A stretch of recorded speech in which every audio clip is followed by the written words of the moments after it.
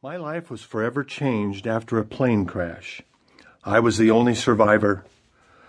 For days I remained in an intensive care unit, but not before taking an uncharted trip to heaven. What I experienced there, words cannot do justice. Even the best words pale before the indescribable. For many months following the crash, due to serious amnesia, I remembered nothing. Nothing of the crash, the first 3 days in the hospital, nor my visit to heaven. At least my mind did not remember. My heart? Well, that's a different story.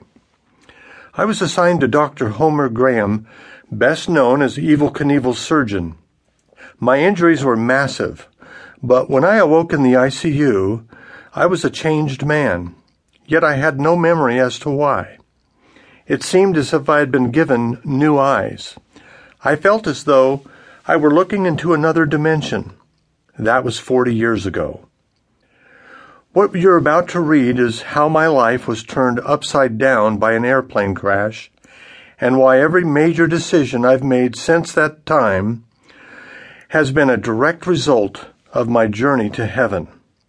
Those who have known me may now understand why I've seemed like a bit of a misfit, and why my life has often followed an offbeat path. You'll learn why I've been emboldened and compelled to share the love of God with others, why I volunteered on almost 1,000 flights to more than 50 countries, building churches, orphanages, and medical clinics, and why I've trained lay ministers and medical personnel to help the needy worldwide, usually at my own expense. Since that fateful day, I have shared my story about the crash and the amazing recovery many times, but I've never shared publicly about my journey to heaven until now. How could I keep this life-changing event a secret? There are several reasons. Right after the crash, my memory was like a jigsaw puzzle with only a few recognizable pieces. It would take 8 months to start getting my memory back, and even longer for my injured mind and my transformed heart to get in sync. As soon as my memory returned, I told my grandfather everything that had happened, but he cautioned me about telling others. "Dale, if your experience is sacred, why not keep it between yourself and God?" he said. "Instead of telling others about it, why not live your life in a way that reflects your journey to heaven? Live what you believe you saw. Live what you believe you heard and learned. Your life's actions will speak louder than your words." So I made a solemn promise to myself and to God not to share my experience with anyone until He made it clear to do so. At the time, I figured God might want me to keep the secret for only a year or two. Soon after the crash, I attended a church service where a man claimed to have died, visited heaven, and came back to life.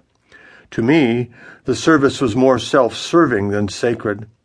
The very essence of heaven is God, yet the people were more interested in the sensation rather than the one who created it all and whom heaven is all about.